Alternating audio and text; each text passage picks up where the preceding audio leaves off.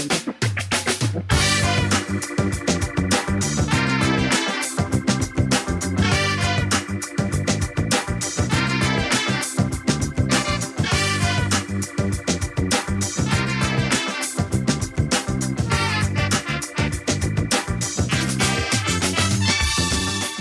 listening to the Food Talk Show.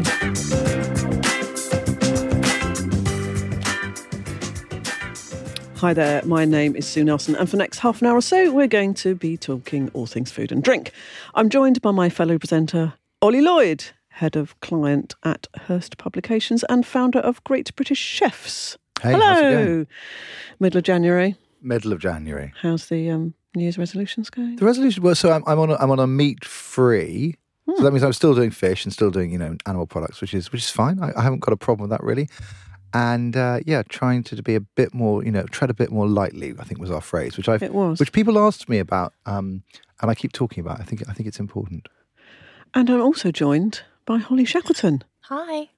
Editor of Speciality Food Magazine. Where have you been? You've not been here for ages. I've had to talk to Ollie on Kidnapped. my own. I was travelling the world. On my own. I was doing nothing. I missed you. You locked me out. Like I would have come. I'm sorry. You're just such a liar. We changed the locks, didn't we? And the couple of programmes that you missed, me and Ollie were talking about New Year's resolutions. One of them we thought was very good, offered by some of our guests, wasn't it? Tread more lightly. We thought it was a good one, which basically means just drink and eat really, really good, expensive stuff, but not as much of it. Well, it also meant more broadly, which is like, when you can occasionally take the tube rather than, drive, do so, walk that extra bit. So just trying to... In terms of environment, try not to leave such a big footprint and all that. We thought it was quite good. Very just good. around the edges. Yeah, walk on hard ground rather than soft, that kind of stuff. What's that got to do with anything? Treading more lightly. Oh, right, okay. And I've decided, obviously, I'm wearing a bit more Ollie-type shirts. You are. I've got an Ollie blouse on at the moment. It's beautiful. Very, very beautiful. It's very Ollie-like. So can I just ask you, why have you got a very, very flowery shirt and then like a Mondrian jumper? I don't know. They don't go together. It's just what came out of the also, wardrobe. one collar's out and one's in. Did you know that? That's why it's called radio. See, it doesn't matter. Right. And maybe over the course of the recording, Yeah. Whatever. We're joined by three lovely guests, of course. The first is Markus Stripf, which I think I got right there, from Spoon Guru. Good morning. We're going to learn all about that. We're going to talk a lot about artificial intelligence. Do you know what artificial intelligence is? Great, because I'm going to test you on that later. Helena Rogers of Troo. Hello. Are you providing us with breakfast this morning? Yes, of course. Excellent, because I haven't had any. And Nick Popovici of Vita Mojo, who we know very well. I think you're a winner of the Future Food Awards. Great product. Did you know that, Nick? I bet you don't. I did. I bet you didn't even know that. I did. I did. And we love what you do. And I think part of that is to do with artificial intelligence. So Helena's going to provide us with breakfast and a little bit about treading lightly, I think. And then Markus and Nick are going to enlighten us on artificial intelligence as it, sort of... changes our world. Well, so you said you know what it is. Tell me what it is. I've got a list here. So You've got a list. Well, no, I mean, look, I'm not a computer programmer. I didn't do computer science at university. Look, ultimately, it's the ability for computers to learn and essentially generate through correct programming solutions. So in the end, as the computer does a thing on a repetitive mode, it essentially learns and discovers new patterns and new things. It's clearly a lot more complicated than that. That's sort of a rough layman's version of it. Yeah, so when I sort of started using computers, it was sort of like 0 and 1, and it was sort of yes and no, and you program, things to do things a particular way, and it's gone so far beyond that. And I think actually you're absolutely right.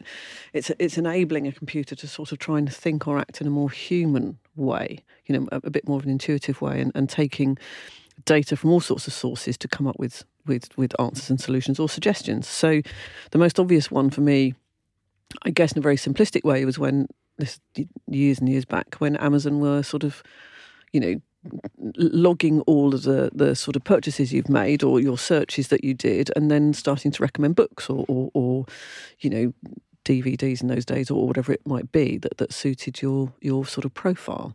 And that at its very basic level, I think, is what AI was, machine learning. And of course now it's just exponentially, I think, expanded. I hear from some of my other technology work that I do that London absolutely is the centre of AI intelligence at the moment, with really talented people working on it. And I think we're recognised as one of the leading light globally at the moment in AI development, which is amazing. The other thing I'm quite interested in terms of the food aspect is robotics as well, using AI and robotics to try and replace some of the, sort of perhaps more mundane tasks that are happening in the food sector. So again, the most obvious thing is you go into, in my case, Harrods. Of course, it's the only shop. That's where Sue shops locally. Not after for Christmas, milk. I can tell you I'm skin. But, you go into a retailer and, of course, now you scan your own stuff and you do all that. Well, that is a robot. Robots aren't necessarily replicants of human beings, that you see on sort of sci-fi things. That these are paying at the pump of a petrol station and actually taking more control of doing those things yourself.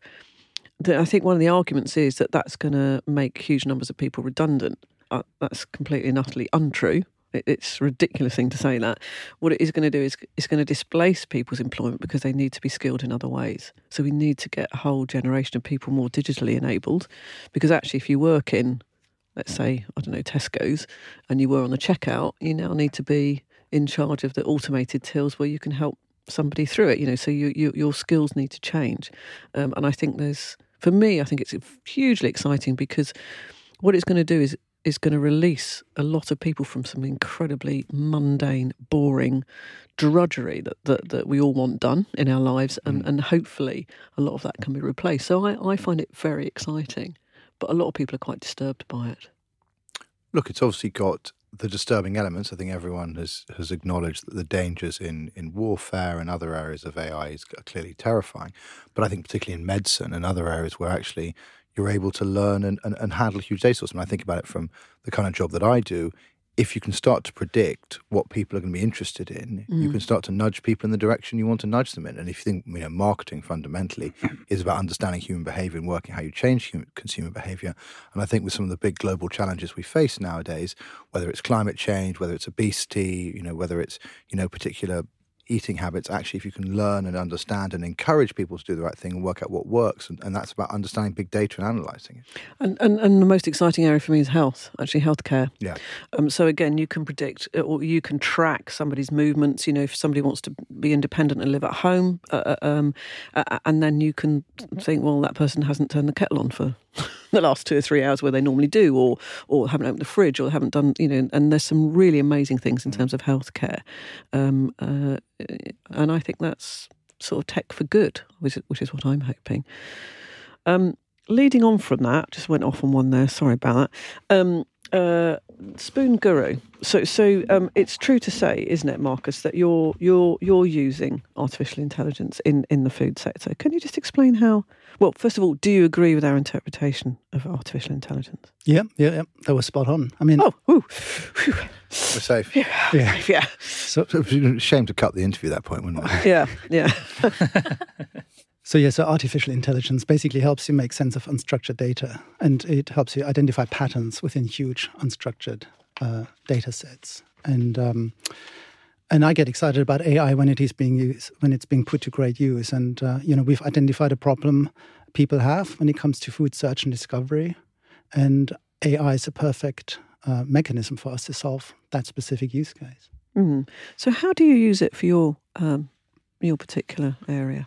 So maybe I'll start describing the problem first. So we set up this company because we became aware of a huge problem people have when it comes to food search and discovery. Most of us have now some kind of dietary requirement. I know there are some vegans here.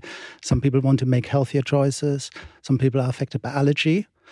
Some people have religious requirements. And as soon as you have any specific dietary preference or health objective, trying to find suitable foods for your needs is practically impossible. You have to read the back of packets. Finding suitable recipes is difficult. Trying to work out what an E204 is really difficult. So that's basically what we're trying to solve. We set up this company effectively to become like Google for food. And we use AI specifically to make sense of huge sets of metadata. We analyze product metadata. We run it through a very sophisticated algorithm. We crunch more than 14 billion data points on a daily basis. We basically we analyze those data points and we assign dietary attributes to individual food products and recipes to help people find whatever it is they're looking for. So give me an example. So let's say, that's quite a good one. Let's say we take a breakfast cereal, I don't know, Kellogg's cornflakes or something. Would you be able to, am I going completely in the wrong direction here? No, absolutely. Would you be able to just tell us exactly? Yeah. If you... We basically would look at the metadata available at that product, we would look at the ingredients, even at the marketing blurbs, at the factory information, at the nutritional information, and then we would run that information through our algorithms, and then we would assign hundreds and hundreds of dietary attributes. So we would then be able to identify, okay, this product is vegan, it's vegetarian, it may be kosher, it may be low in salt, it may be high in fiber, maybe low in sugar, and so on. So hundreds and hundreds of dietary attributes are then assigned to that product. So you're trying to standardise the data overlay that sits over products that are obviously produced by millions of different manufacturers who actually handle the data in loads of different ways to create a way of interfacing with it. Yeah, because some products might not even realise that they were kosher. Well, exactly. That's one of them. So they wouldn't actually promote it as kosher because they didn't even know that. Yeah, and that makes sense. Yeah, or they don't want to. I mean, I know there's a whole debate about, which I know certainly vegan products question, which is, just because you're a vegan product, you don't necessarily say you're a vegan product. Yeah. There are lots of things that are vegan that you don't, Yeah, they're accidentally. Banana. Frozen peas, or banana, exactly. And that level of information. And we basically license our technology to retailers around the world. And we enable them to respond to consumer queries. Okay, find me healthy desserts or vegan snacks or kosher lasagna. So are you powering their websites or their back office requirements, or both? Both. And it's also it's an in-store application as well. So this information can be used for digital shelf edge technology, for in-store kiosks. But one of the obvious use cases is e-commerce. And this metadata tends to get integrated with all of their back office functions. But it not only does it allow you to respond to complex search queries, it also allows you to make more accurate recommendations. Because once you understand that a household has a certain propensity to buy healthy foods or vegan foods, you can then use that information to provide a more curated service. We call it like a Netflix type service where you understand a person's preference and then you recommend appropriate products. I've been a vegan for 20 years. My supermarket should know that, but I still get bombarded with adverts for Christmas turkeys every single time when we hit Christmas. Yeah, and that's crazy. If from a marketing perspective, it's a complete waste of real estate. It's incredibly frustrating to me, and it's a lost opportunity. Can you imagine that, Holly, walking into a farm shop or a deli and just being able to wander around, knowing that you were, I don't know, let's say gluten intolerant or something, and it would allow you to wander around and just pick exactly what you needed, knowing what would, so you haven't got to look on the back of every packet. It would be amazing. It's almost like futuristic version of really, really good customer service. So like at a farm shop, they'll have regular customers. So they'd know that regular customer comes in, they're veggie, or they particularly like this kind of cheese. So they naturally kind of would recommend people to those kind of things. So it's just, everyone likes personalisation and great customer service and feeling like, I don't know, they're a bit special and unique and being looked after. I think the opposite is true as well, though. In what Markus was saying is, I get very irritated when I get bombarded with ads which they should know is not my preference or not what I want. Yeah, and that can be. That can be counterproductive, can't it, in the advertising space? But the difficulty, I think, is, and there's this wonderful tension on this, which is people get freaked out if you use that data too effectively. So I start saying, look, here is the beef fat that you particularly like from Harrod. And you're like, hey, this is my radio program. Yeah, very funny. And, it is beef tripping, isn't it? Is it beef tripping? I'm not answering I'm not answering. But, but there's also the trick, I think, which is that actually, if you understand people well enough, you can introduce them to things. And I think one of the issues around when you've got very strict dietary requirements, whether for religious reasons or health reasons, actually discovering new products is really difficult. And so the element of discovery, actually, if you try this, there are those things. If you buy this, you will like this. Amazon do it based on one thing, but this is another whole level in some way. It's very interesting. I mean, that's fundamentally that's our mission statement. We want to take the hassle out of finding the right food for your specific needs, and that's why we set up this company. Because I observed exactly what you've just described. My wife has got a number of allergies and intolerances, and I saw her once again struggling in a supermarket, trying to find the right product and trying to work out what the ingredient list was.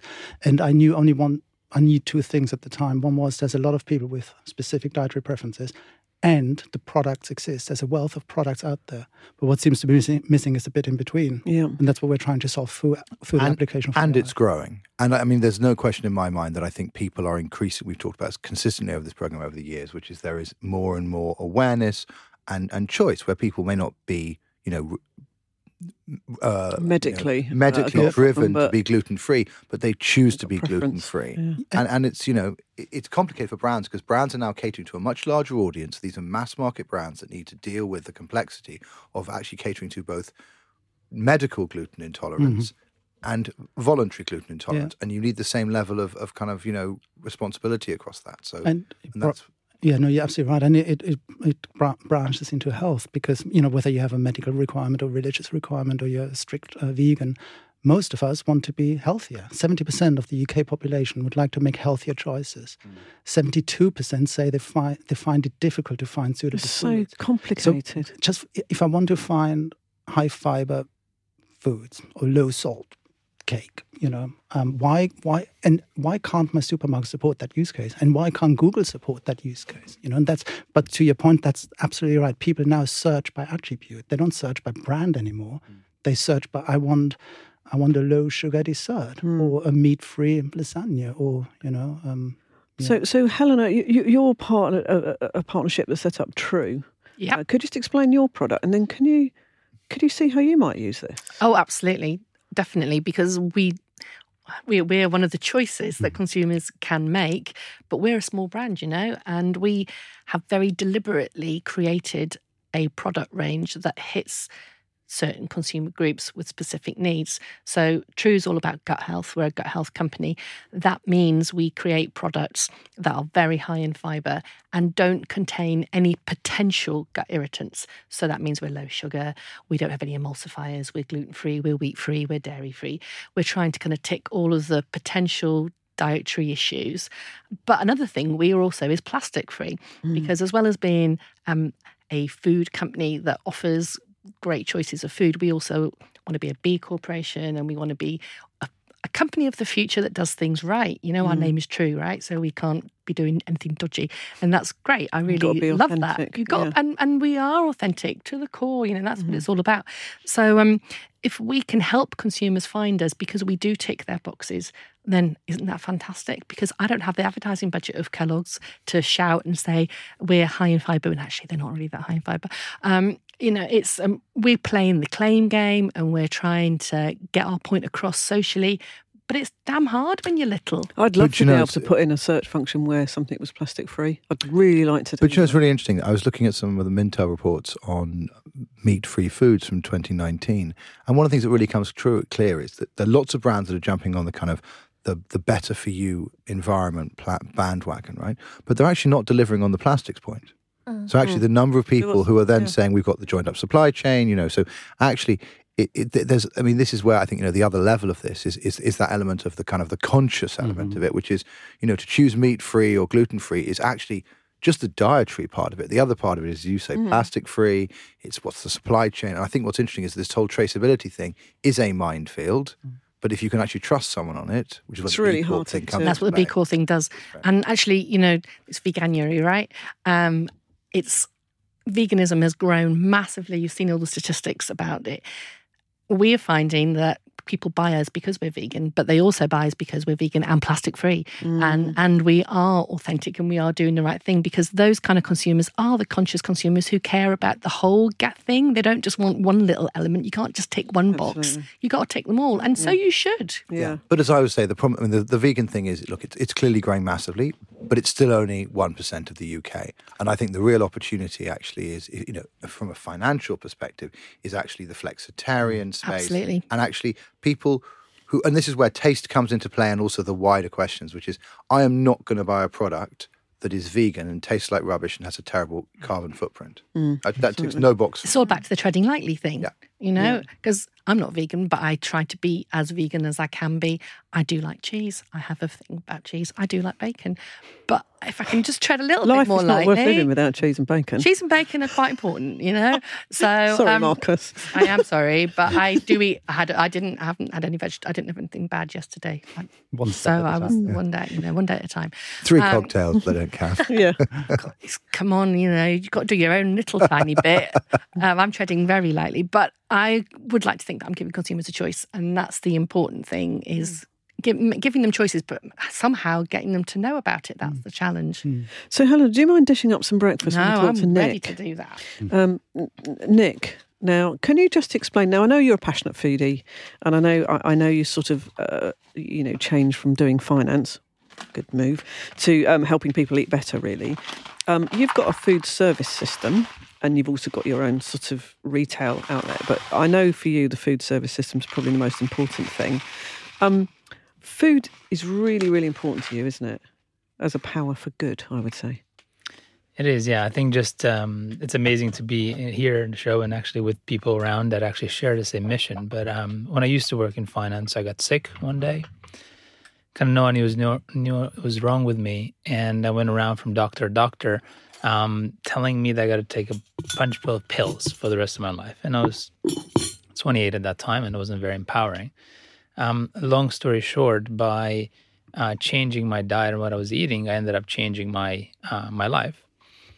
And the problem that created is I started eating stuff that was good for my body, but there was no such service. I think Markus's company was just being founded. There's no such service to help you make those choices, make choices that are good for you. Because health, we believe, is ultimately personal. What's healthy for you might not be healthy for you, and so on. So, yeah, it's just very dear to me, food and helping people eat better. I think that we work with restaurants to help them give their customers more transparency and more information about their menu.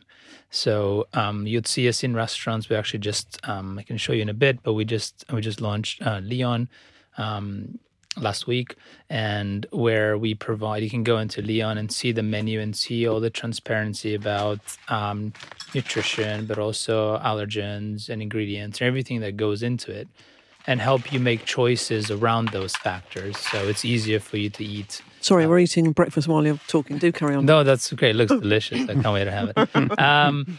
So our journey is to improve the way the world eats, and that is by giving convenience and transparency and control to the end consumer so they can make better choices. But ultimately, you're working for the restaurants themselves, because Ollie and I have spoken about this quite a lot. We think it would be horrendous to run a restaurant now in terms of just the responsibility of getting it wrong. And that's not you cooking stuff, it's your suppliers, keeping tabs on your suppliers about, is something gluten-free, is it lactose-free, is it all this, that and the other. And I think what you're trying to do is help the restaurateur to cut through all that, because it's it's incredibly worrying, but hugely difficult to handle. And on the other side of that, of course, you then are allowing the consumer to absolutely be able to make choices because they can see and be safe and secure in the knowledge that what they're going to get is not going to end up in A&E that night or something. But I think the other thing for me that's exciting about what you guys are doing is that you are centralising this problem. And I think, God help us if everyone invents their own solution to these problems. And look, okay, so McDonald's can, and Burger King can, and people like Leon probably could. Yeah, but they probably don't. But actually, what's great is if a Leon doesn't, and actually leverages and works with someone like you, actually then helps the smaller company that has 2 or 3 stores, that actually is then able to access a SaaS platform like yours and actually be able to get access to stuff they could never build themselves. And I think one of the things that keeps the restaurant industry vibrant in this country is independence. But one of my great fears for them is how on earth they keep up to date with the technology that is going to be required to safely run a restaurant of the future with all the requirements that are there. That's exactly it. It's extremely expensive to do this kind of technology in-house of yourself. And if you have billions of dollars, and I think McDonald's just in the last 12 months spent $400 million just acquiring some small tech companies to complement what they already had. So unless you have that kind of money, you're never really going to end up building it yourself. So this is where we come in. We help from the smallest independent just started to the more Yo Sushi, the bigger kind of brands. Also provide this transparency control, and also leverage AI to help the customers actually get a good recommendation. But what I was fascinated by you guys is you actually set up your own restaurants, you know, and I know you're a data company really, but what you did is set up your own couple of restaurants to actually prove this concept and get it right. I mean, that's an extraordinary thing to do. And stupid, but yeah. Yeah, and probably stupid as well. But no, it was, so when my co-founder Stefan is an engineer, I came from finance. Basically, none of us had massive foodies, cooked a lot, but didn't really have any experience. And the best way for us to understand what the problem was and we knew what the problem was, but we didn't know what the solution was. The best way to understand that was to actually go and do it. So we took a failed over restaurant, spent £50,000 doing it up, painting it ourselves, buying oven, and then opened it, and then started building software in the restaurant day in and day out based on the problems that were coming up. And that journey allowed us to have a deep insight into what is it that the consumer wants, run thousands of experiments to understand which way, what it should look like, what the technology in the foods inside the restaurant should look like, where it should appear, how invasive. So it allowed us for the last 4 years to really run all these experiments and understand and get an insight of what does great look like. But I think it's, I mean, that's one of the reasons why you won the Technology Future Food Award, because we were bowled over, weren't we, Holly, by the fact that you've sort of proved it yourself, and what you've done is practical. And the problem, of course, with dealing with AI and loads of data and digital is you can get very carried away with the solution, but you're not actually solving anything. You know, you end up creating something amazing, but has it got a practical use? You absolutely fundamentally rooted your company in solving practical problems, not even knowing what some of those would be. I mean, that's the great thing about running your own thing, is you suddenly start to realise what some of the issues are. And actually kind of putting yourself in the shoes of clients. Yeah. It's just incredible. No one really does that. And like you said, very difficult. £50,000 and painting the restaurant yourself, and it's just such an investment. Very good. But I also think it's like, you know, some of the best. I mean, I used to work in an innovation consultancy, and the way we used to try and do in-store innovation was about live testing. And the fact is that actually what it gives you is basically a live testing lab, and all the supermarkets have, you know, their mock-up stores where they're playing with things. And I feel so sorry for the consumers whose local shop is one of those stores where everything's constantly moving around and there's always change. But, you know, you guys are actually able to test. And I think what's exciting is that you started with a small base. It's 3 stores. You weren't McDonald's trying to roll this out and then drop it to everyone else. I mean, I think it's a really interesting thing. The restaurants are still going as well, aren't they? Yeah. Are they still your biggest headache? Yes. also the biggest learning, but also the biggest headache. So yeah, I think the interesting thing is that by having, you could experiment with a client. You can say, oh, let's partner up, let's choose one of your stores and try things out. And we tried that. It doesn't really work because they're very conservative. I was like, whoa. Rip everything out. That doesn't sound sensible. What do you mean take no cash? Like, so the sooner, like, you could technically do this with clients, but really that is reality. Being very radical and testing things out and not being afraid of failing is failing quickly. Where are we on the cash thing? So cash. So in your restaurants, what percentage is cash? 100%. So 100% no cash. Sorry, 100% digital. Yeah, 100% digital. And how far is that future, do you think, in a place like London, like in the fast food world? So what we're seeing from clients, forget our showroom and lab, because that's maybe an outlier. What we're seeing is in London, and it varies a bit in the area of London, but if you look at Zone 1, it's about 96% card at the moment. Yeah, see, I never, nationwide is 80%. I never use cash. And I've just been away on holiday, and I did the same as an experiment last summer. I went to America, Canada, and Iceland for 3 weeks. And I never changed up any money, and I never paid for anything in cash for 3 weeks in 3 countries, not a single thing. And it's easy to do. It's really easy to do. And I never use money in London either. It's actually more difficult if you wanted to take the cash, exchange it, or go to a cash point, get the local currency. But part of my holiday used to be going changing money up. I don't change it anymore. I don't even bother. That was the beginning of the holiday. You went to Thomas Cook. That's the God rest beginning. in peace. It's all part of the experience. Exactly. And then you went and got your traveller's check. And then you were like, okay. So moving on to Spoon Guru again, you've got a relationship with Tesco's now, haven't you? So how's that working? Is it working in the same way that Nick's describing? Yes. In a way, you're providing them with your knowledge and your And our technology, yeah. in your technology. We license our technology to Tesco and retailers around the world. And getting Tesco was a phenomenal, achievement for us. So what do you do for them exactly? How does it? Are you allowed to say?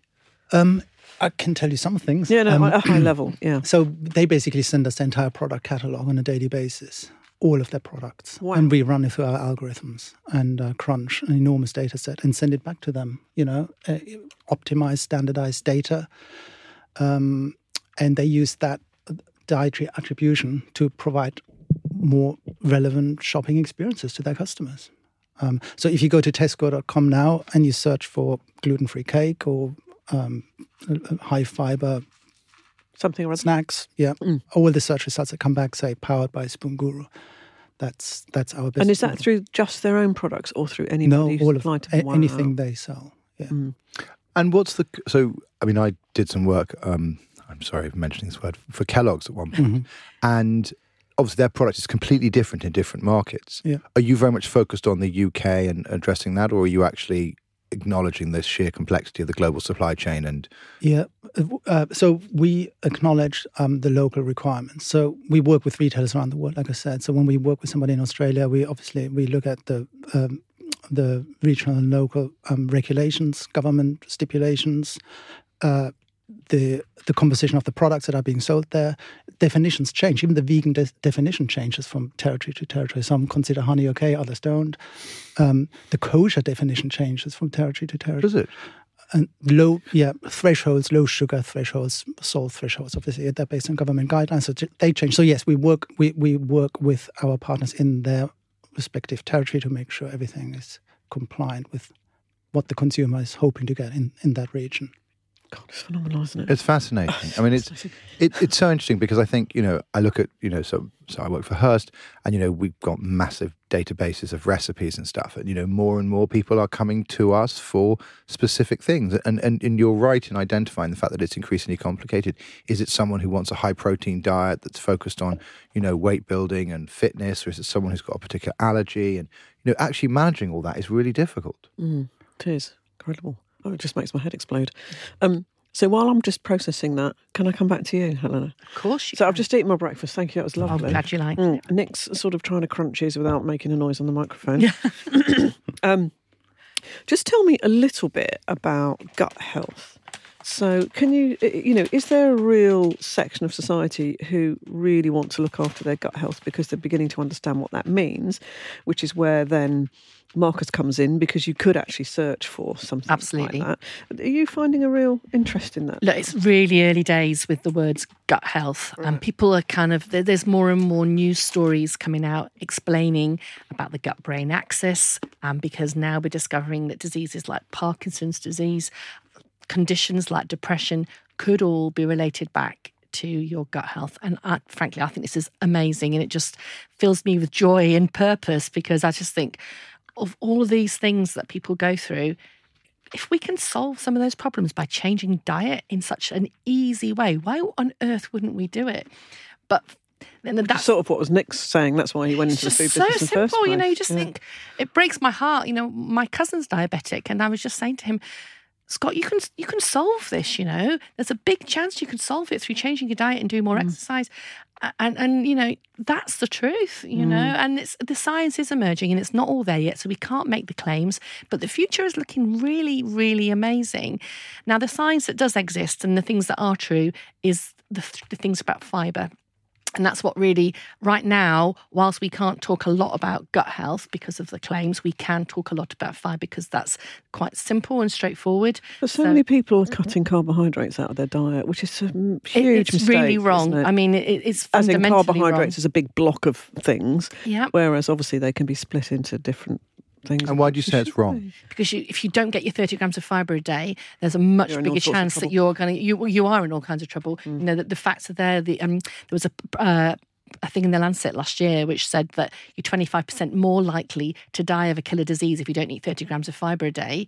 That's one statistic. The other terrible statistic is that 89% of people in the UK do not eat 30 grams of fibre a day. More women don't eat the right amount because they're just eating less in total. So that's so to get 30 grams, because obviously you hear these statistics. So what does 30 grams of fibre look like? Okay. We're trying to make it simple and say that every portion of Troo is at least 25%, so at least 8 grams of fibre you'll get in Troo, a bowl of Troo. Now that's we're beefing up the fibre to make it nice and simple for people. In other things, an apple is 4 grams of fibre. Chickpeas, that's probably about 4 grams of fibre in a reasonable sized bowl. It's quite hard, and it's a big education process that we need to help consumers through. That's quite. You've got to work quite hard to get to your limit. If you eat a lot of vegetables, and you need to eat a lot of vegetables, then you're fine. Are there. Vegetables are the future. Nuts are there, seeds. Vegetables, nuts, seeds. And whole grains. Yeah. That's where you get it from. And that we try and give people as much inspiration as possible. Now, the biggest challenge we have, and this is the one thing that I just don't know how I conquer this, is that it's not a mandatory requirement to put fibre on the pack. Right. That's it's not within the guidelines, which how ridiculous. If you look at all the nutrients that we have on the back of pack, there isn't a gap as big as the fibre gap. The fibre is where we've got the biggest issue. Yet you don't have to put it on your pack. How completely ridiculous is that? So, we join the dots. People are dying unnecessarily because they're not eating enough fibre, but we don't tell them how much fibre is in products. So how can they make any decisions? How do we solve this problem? Markus can tell you, though. Come on, Markus, what are we going to do? Technology is your friend. Technology is our friend, but it's just getting consumers to understand. But it's difficult because, look, I think the one thing that's probably landed over the last 10 years is 5 a day. Yeah. That is a government initiative that actually... I've never even heard of it. 5 vegetables a day. Oh, five a day. No, 5 a day. 5 a day. Well, that's all rubbish, though, isn't it? Well, no, but 10 a day. It was. So the reality is, it should be 10 a day. Yeah. But I did actually do a little project on that. But if you say to consumers 10 a day, they can't possibly get their head around eating 10 portions a day. So it was watered down to 5. But people don't even have 2.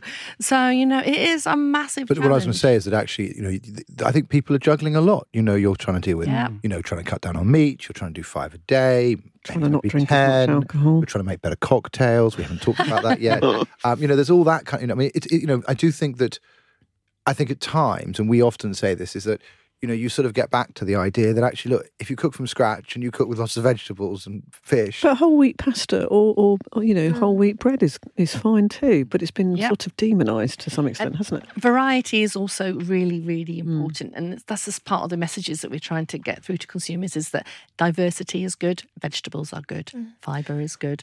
Just trying to eat healthy food, and also to encourage food service to do the same.